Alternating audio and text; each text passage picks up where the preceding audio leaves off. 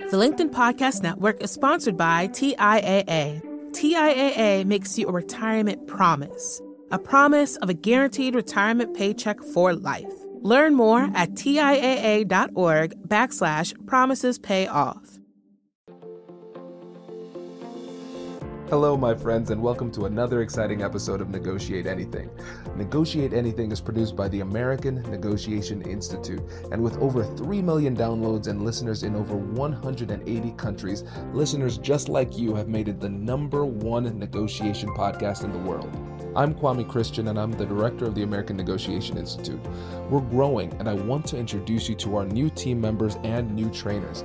This will give you new and diverse perspectives on negotiation and conflict resolution.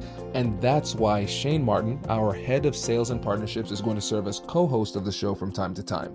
We're excited to continue to provide you with the best content that will help to make your difficult conversations easier, both at work and at home. Lastly, our team conducts negotiation and conflict resolution trainings in the United States and abroad. Our trainings will give you the practical skills you need to resolve conflict, negotiate, lead, and persuade with confidence. Click the link in the description below to learn more about how we can make your difficult conversations easier. Patrick, thanks for joining us today. It's great to be here. Thanks for having me. Hey, it's my pleasure. Well, how about we start off by telling the audience a little bit about yourself and what you do? Sure. So by day, I'm a venture capitalist. I invest in companies in the United States and Latin America, but I'm also known as the guy who invented the term FOMO, which is short for fear of missing out. I invented that nearly 20 years ago now. And so I just came out with a book that's called Fear of Missing Out, Practical Decision Making in a World of Overwhelming Choice. And I'm the host of a podcast called FOMO Sapiens, which is distributed by Harvard Business Review. Fantastic. Yeah, we're excited to have you because I think this book is necessary now more than ever when we're overwhelmed by choice and there are a lot of big decisions that we need to make. And so I'm excited to give the listeners some really robust and powerful frameworks to help them to make better decisions. With that, let's start off with the definitions, just so we can have an open dialogue about it. And so, listeners, I know you're used to a pretty standard 3-part framework for this, but since we're talking about a book and there are a lot of different directions that we could go with this, I didn't feel like we would be giving it justice if we limited it in that regard. So what we'll do is we'll just start off with the operational definitions and then just have an open conversation. And so with that, FOMO and FOBO. Let me give you these definitions. And just so for folks who've heard about FOMO, and many of you have, there was another term that I invented at the same time called FOBO. And I wrote about both of them in an article in the Harvard Business School student newspaper back in 2004. I wrote this article about my experience as a student there. And so the two terms that I introduced in that article, FOMO and FOBO, fear of missing out and fear of a better option. So let me give you each definition. FOMO is an anxiety provoked by the fear that there's something better happening than we're doing at the moment. And it's also a fear of being excluded from a positive group experience. So it's about, it's about thinking there's something better out there for you. It's kind of aspirational, but it's also about not wanting to be excluded from the group or the herd, as I call it. And so as a result, we feel the stress and we want to try to do everything all the time. And of course, that's impossible. FOBO is totally different. FOBO means fear of a better option. And the idea there is that when we're choosing between completely acceptable things, we do not want to get number 2 or number 3. We want to choose the very best. And therefore, we sort of keep looking for the perfect thing. We're optimizing. And it also is a situation in which we value option value in and of itself rather than valuing that we actually choose something. So in that situation, rather than trying to do everything, you do nothing at all. You're paralyzed. This is great. I'm so excited for this. And now, as it relates to decision making, when we're talking about those two terms, what are the negative impacts that they have on decision making?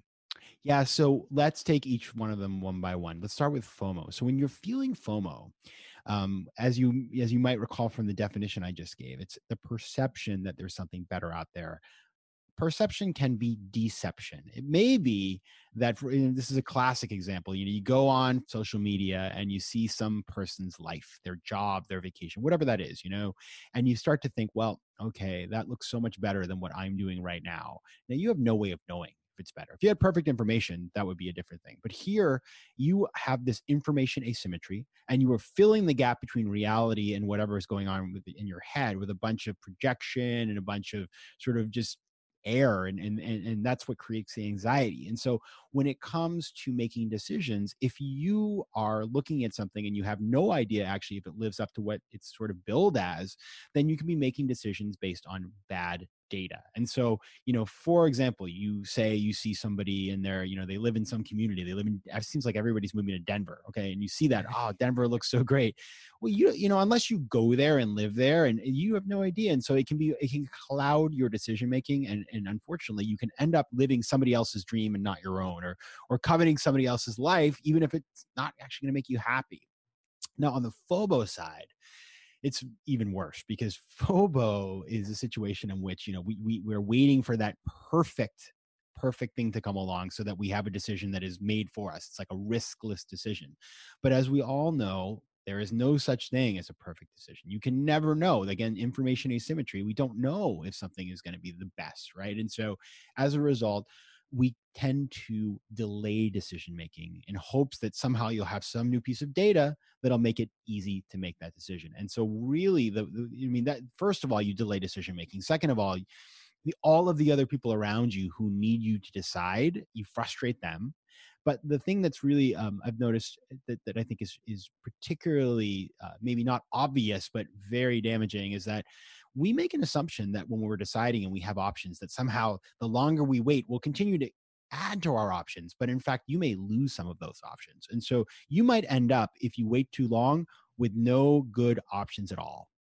Yeah, this makes a lot of sense. And what it sounds like to me is we almost have to come to terms with the imperfection that is in front of us when it comes to decision making, because like you said, I think you articulated it perfectly.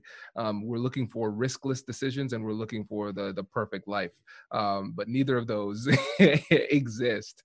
And so for people who are trying to make better decisions when it comes to those two terms in particular, what are some steps that they can take to improve their decision making process?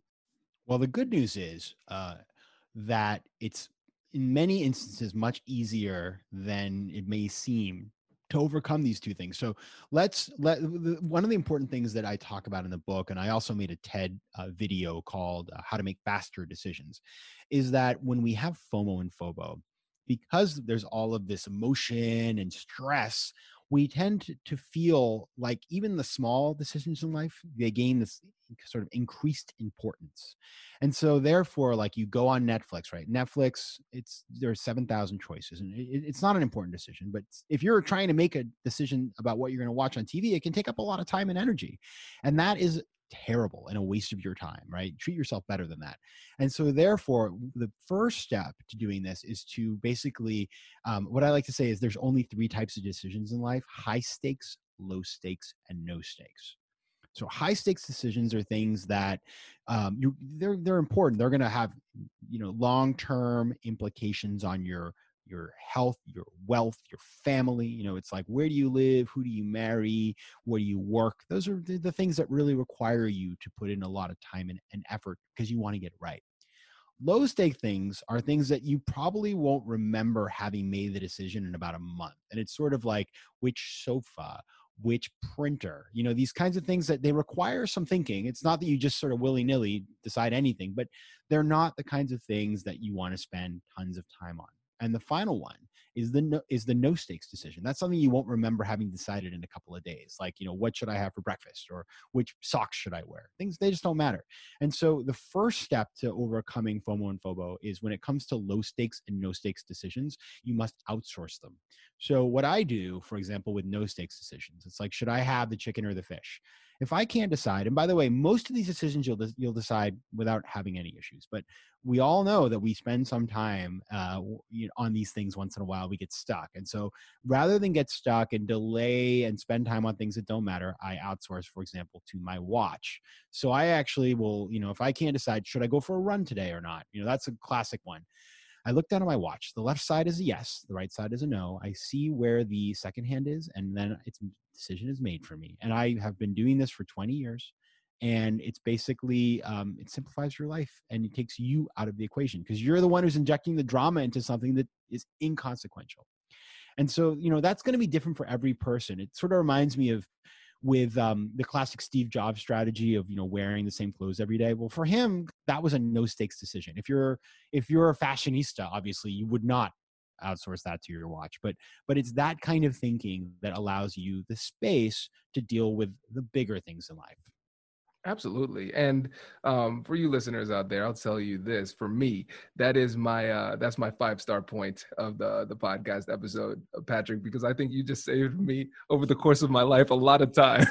Oh yeah. I'm realizing that I'm spending a lot of time making bad decisions. And as you were talking, we're not bad decisions, inefficient decisions. Mm-hmm. Because as we were talking, I'm sure you noticed a few times I was just smiling because I knew, oh my gosh, I wish I had this interview yesterday, because I spent about 20 minutes with my wife trying to figure out what we were going to watch on Netflix, and we ended up not doing anything and just doing work and checking emails instead. And so this is incredible, and I really like the idea of distinguishing between high stakes, low stakes, and no stakes, because when you think about it, you're absolutely right. Low stakes and no stakes, we're not going to remember that. And I think that's really the key to analyzing a lot of our human experiences, memories, because the lived experience is only as important as it, when you consider it over the course of our entire life, looking backwards in retrospect. And so, it helps us to make better decisions in general, because now we're allocating mental energy where it's most needed on the high stakes decisions. Does your company invest in professional development training? If you believe that your team would benefit from a negotiation workshop, all you need to do is go to our website, fill out the workshop request form, and then we'll set up a time to chat. These workshops are completely customizable, and we've done them all around the country. Negotiation and conflict resolution skills are beneficial across all professions, but they're especially useful in procurement, purchasing, sales, sourcing, and contract management. Our calendar is filling up quickly, and we even have some workshops scheduled for next year. If you think you might want one, I'd suggest reaching out soon so you don't miss out. Check out the link in the description to learn more. And now, back to the show. The LinkedIn Podcast Network is sponsored by TIAA. In the last 100 years, we've seen financial markets swing, new currencies come and go, decades of savings lost in days, all showing that a retirement plan without a guarantee, quite simply, isn't enough. So more than a retirement plan, TIAA makes you a retirement promise. A promise of a guaranteed retirement paycheck for life. A promise that pays off. Learn more at TIAA.org/promisespayoff. The LinkedIn Podcast Network is sponsored by HubSpot. More to-dos, less time, and so many tools to keep track of. Doing business can be hard, but you don't need a miracle to hit your goals. You just need HubSpot. Their all-in-one customer platform can make growing your business infinitely easier. Imagine this: higher quality leads, fast closing deals, wildly happy customers, and more benchmark-breaking quarters. It's not a miracle, it's HubSpot. Visit HubSpot.com to get started today.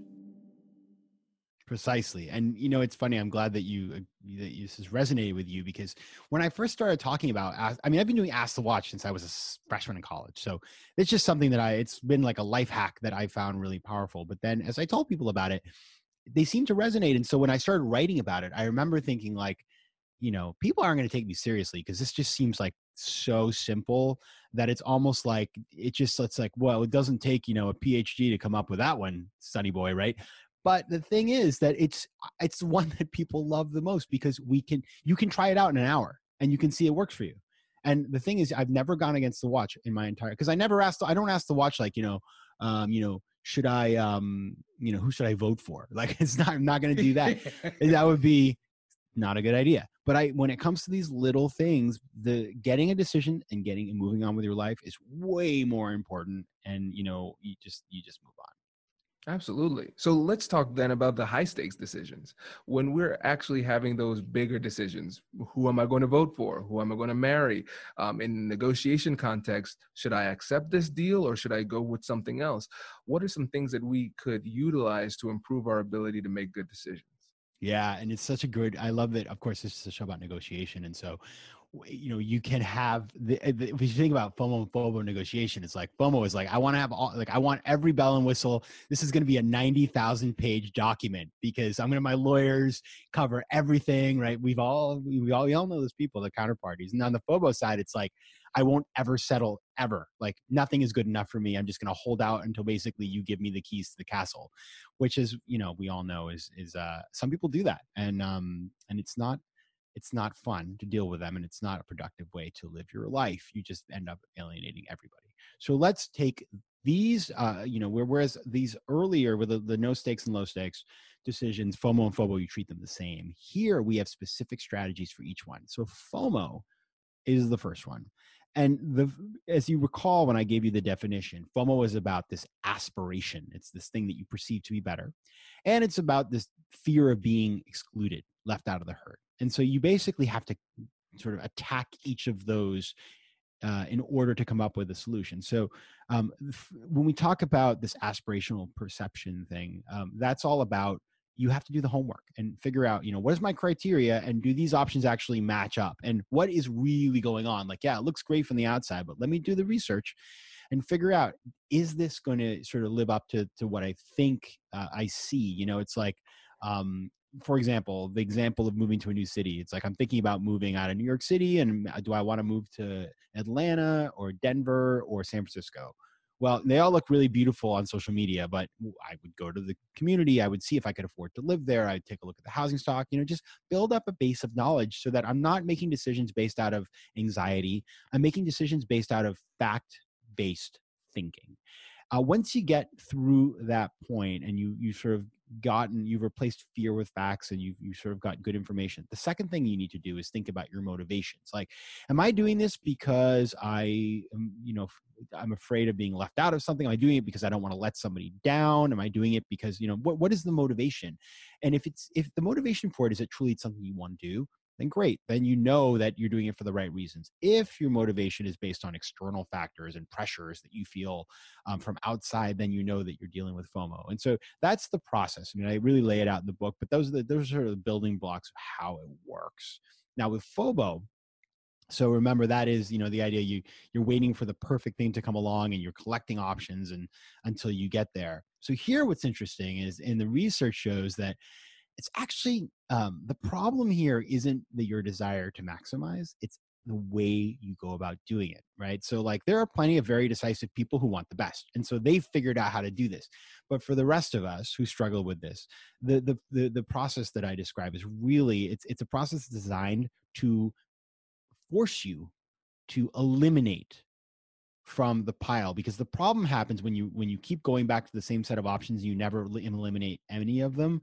And so the whole process is about letting go of what you can have, being thankful you had it, sort of like Marie Kondo style, but then letting go with it, eliminating it permanently until you get down to that final option that you choose. And so you'll do the same kind of work to like understand what the options are and remove sort of the speculation and get as much facts as possible. But then you will use that to vet them and then eliminate them and choose a winner.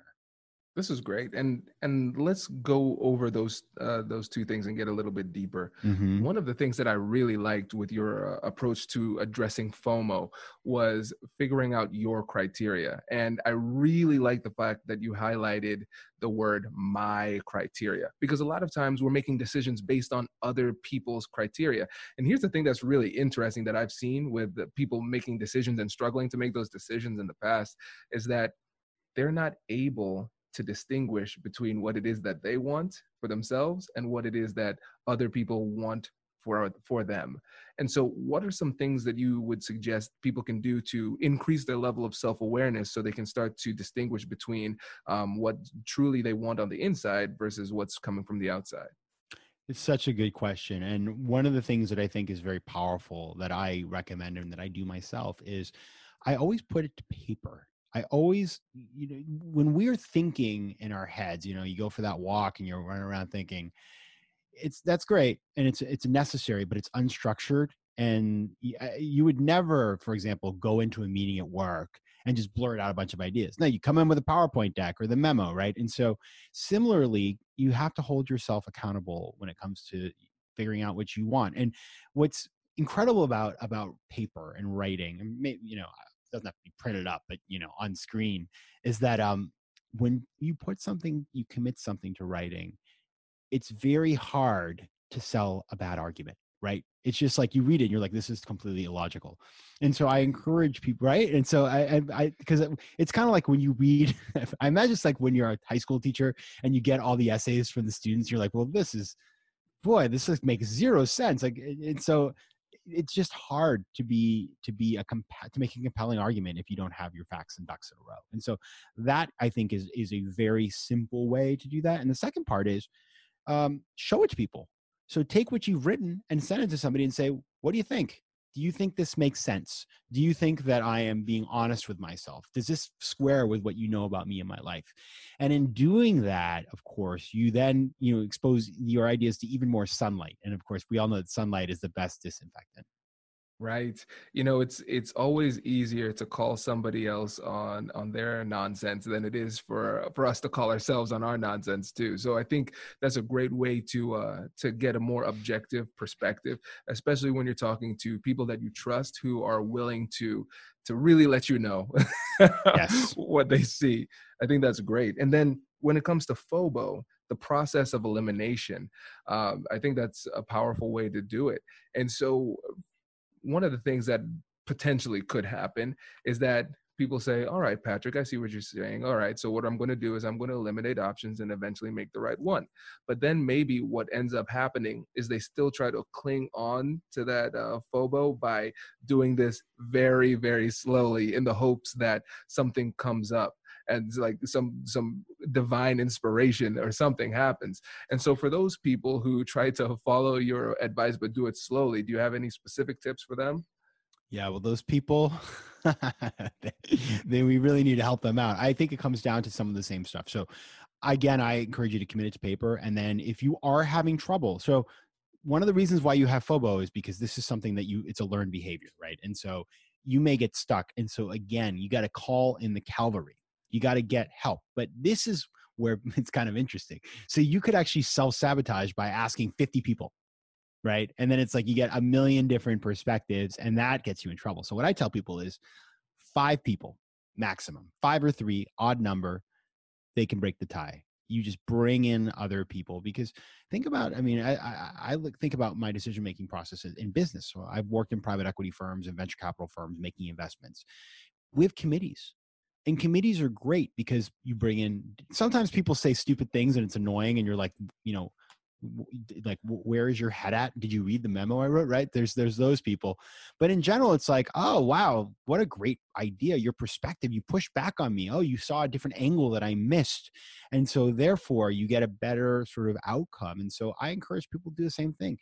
Go to people, don't just go to anybody, go to people who you think are particularly, well-versed. So for example, if I were choosing college, like in high school, I knew where I wanted to go. I didn't struggle. I was like, I'm going to Georgetown, nothing. But had I not gone in and was choosing other schools, I would have, the right thing to do, of course, and this is obvious, is like go talk to people who went to the school, right? And so that can be apply that same sort of thinking. It's great to just have advice from people who know you and care about you, but if they don't have domain expertise, like they're not the best people. You want people who are dispassionate but are knowledge based. That's great. Ooh, I really like that approach. And so when it comes to flipping this, so we have FOMO and FOBO. Now we can make better decisions. Now, from the perspective of a negotiation or a persuasive process, how can we use those same terms for persuasive purposes? Yeah. And this is the part that I never thought about when I was a student writing about this, right? Because, I just thought it was a kind of a satirical article.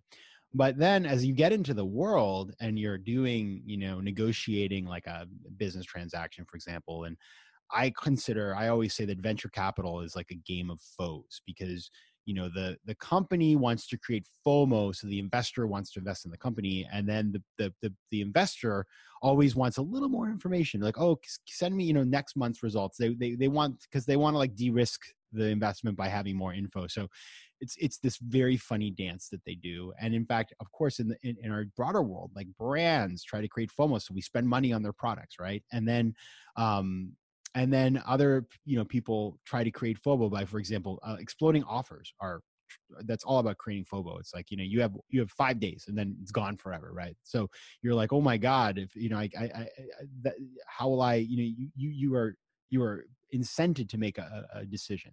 And so as I think about creating FOMO, it's really about, so there's a bunch of different ways to do this, but one of the ways to do it, and one of the ways that brands actually kind of get us, is to create social proof. So for example, when you think about like consumer brands, they always get the celebrity in there to make it look amazing, to like highlight the product. You can do that with the things you do. If you can get people to talk about it, endorse your product, if you can get your product placed somewhere, it's like the minute people see something in the grocery store, everybody thinks, all of a sudden that you're like a global corporation.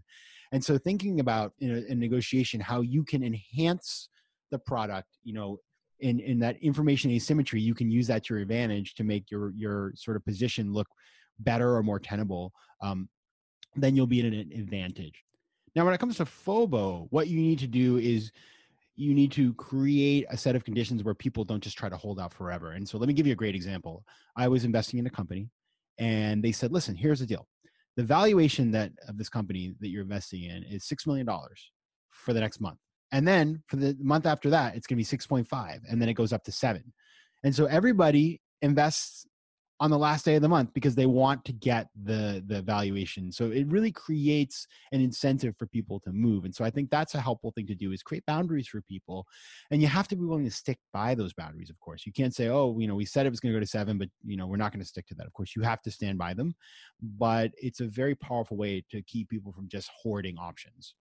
Oh, that's great. I like that example. And so one of the things on our end, let's use that exact same example because I want to go deeper. So we put those boundaries, and then what if they say, but Patrick, I want to be a nice person. I could potentially say, listen, I said it was going to go up to 6.5, but listen, for you, out of a courtesy for you, I'm going to go ahead and keep it at 6 for you. Can you articulate to the listeners why not standing firm on that boundary is so important?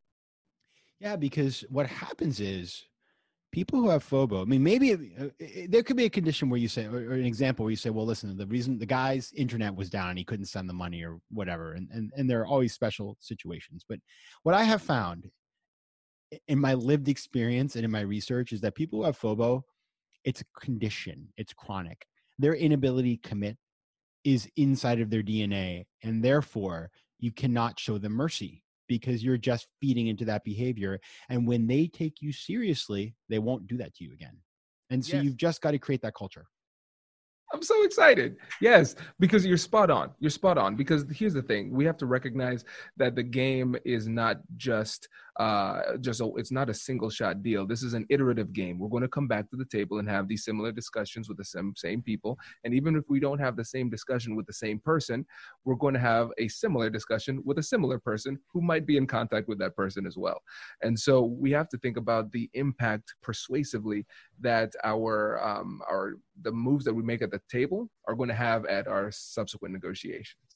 Yeah. And you know what happens, of course, is, and I've actually tried this out myself because, and you don't have to have the leverage. There was a very well-known podcast host who I'm not going to say who it is, but it's somebody who really annoyed me, who said, oh, we want you to come on our show. And I was very excited. And then they kept canceling and delaying. And, I wanted to say to them, oh, I send those polite follow-up and never getting any response to the emails I would send. And so one day I just said, you know what? I wrote back and I said, because of all the delays, I won't be coming on your show. And that was it. And, then they came back and were like, oh, we're so sorry. But they said they might reschedule and they never did. But I had decided, I was like, forget it.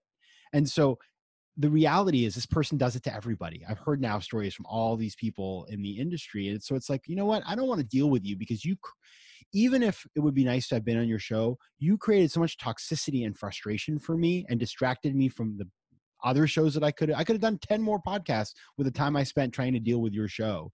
I moved to vacation for this person. You know what I mean? So I know it was really an extreme case, but I'm just happy to know. And when second book came out, you know what I didn't do? I didn't go pitch that show because I knew it was a waste of my time. Right. And see, this is what's really interesting too, because it's not just about the objective outcomes as it relates to the particular deal. It's also about the psychological benefits that you get from being more decisive. And what I found in my life is that once I make a decision, the benefits, the emotional and psychological benefits I get from the closure are so significant that I say to myself, man, I'm glad I made this decision. Hypothetically, even if this was a bad decision, I'm glad I'm done with this process, right? And there's a benefit there that I think people often miss. And then when it comes to from the outside looking in, people follow decisive leaders. And even if a person is decisive and they make the wrong decision, I feel like that willingness to commit garners so much respect from the followers that they're willing to forgive it and still follow because they say, wow, this is one of the few people that's actually going to take the step of committing and moving us in the right direction. 100%. And to what you say there, you're absolutely right. And one of the things we forget is that when you make a decision, you then move on to the next decision and the next decision. So you actually open doors for yourself. And if you don't, then you never have, you're sort of stuck there. So that's really critical. And the second thing about being decisive, I mean, let's think about what's happened in 2020. The people who were decisive, think about the governor of Ohio, Mike DeWine, or Andrew Cuomo, or Gavin Newsom, these governors who put a very specific line out there, even though it was probably like, a lot of people didn't want to do what they were saying, but because they laid down a decisive, clear message, people flocked to them. So we never, it takes so little in this day and age to be a leader, but it's incredible how few people do it. And so when people do it, you see the response right away that it's extremely well received. And so, obviously the basic point here is nobody ever said like of a great leader, like, wow, you're such a great leader, you're so indecisive. Of course not, right? So it's about whether it's in our families or in our businesses or the political spectrum, being decisive, obviously having used a process, and it's not just being decisive and just like picking things out of the air, but being a thoughtfully decisive person is so powerful. Yeah, absolutely. And again, thinking about it as persuasive leadership, like you said, people flock to them, which is a critical part of being a leader. You can't just lead nobody. So that's a big part. But then I really liked what you said about once you make a decision, it leads to another decision. And I think about, for instance, Kobe Bryant's game where he scored, I think, 81 points. And people are like, wow, he scored so many points. And I stop and I say to myself, how many times did he have to shoot to score that many times? And you're going to accumulate more points the more good decisions you make. And you have to be willing to accept the reality that sometimes you're going to have to make bad decisions along the way. But if you get to a point where you're being more decisive, that puts you in a position to make more good decisions and accumulate more momentum and accumulate more wins over the course of your career. Yeah, I think it's so, if you think about entrepreneurs, right, how many times the decisions that they make in a day, if they can't do this quickly, and that's why entrepreneurs come and beat big companies, because big companies, they get stuck and there's like too much process and there's too many people. And so then the pure play startup comes in and eats their lunch precisely because of what you're saying.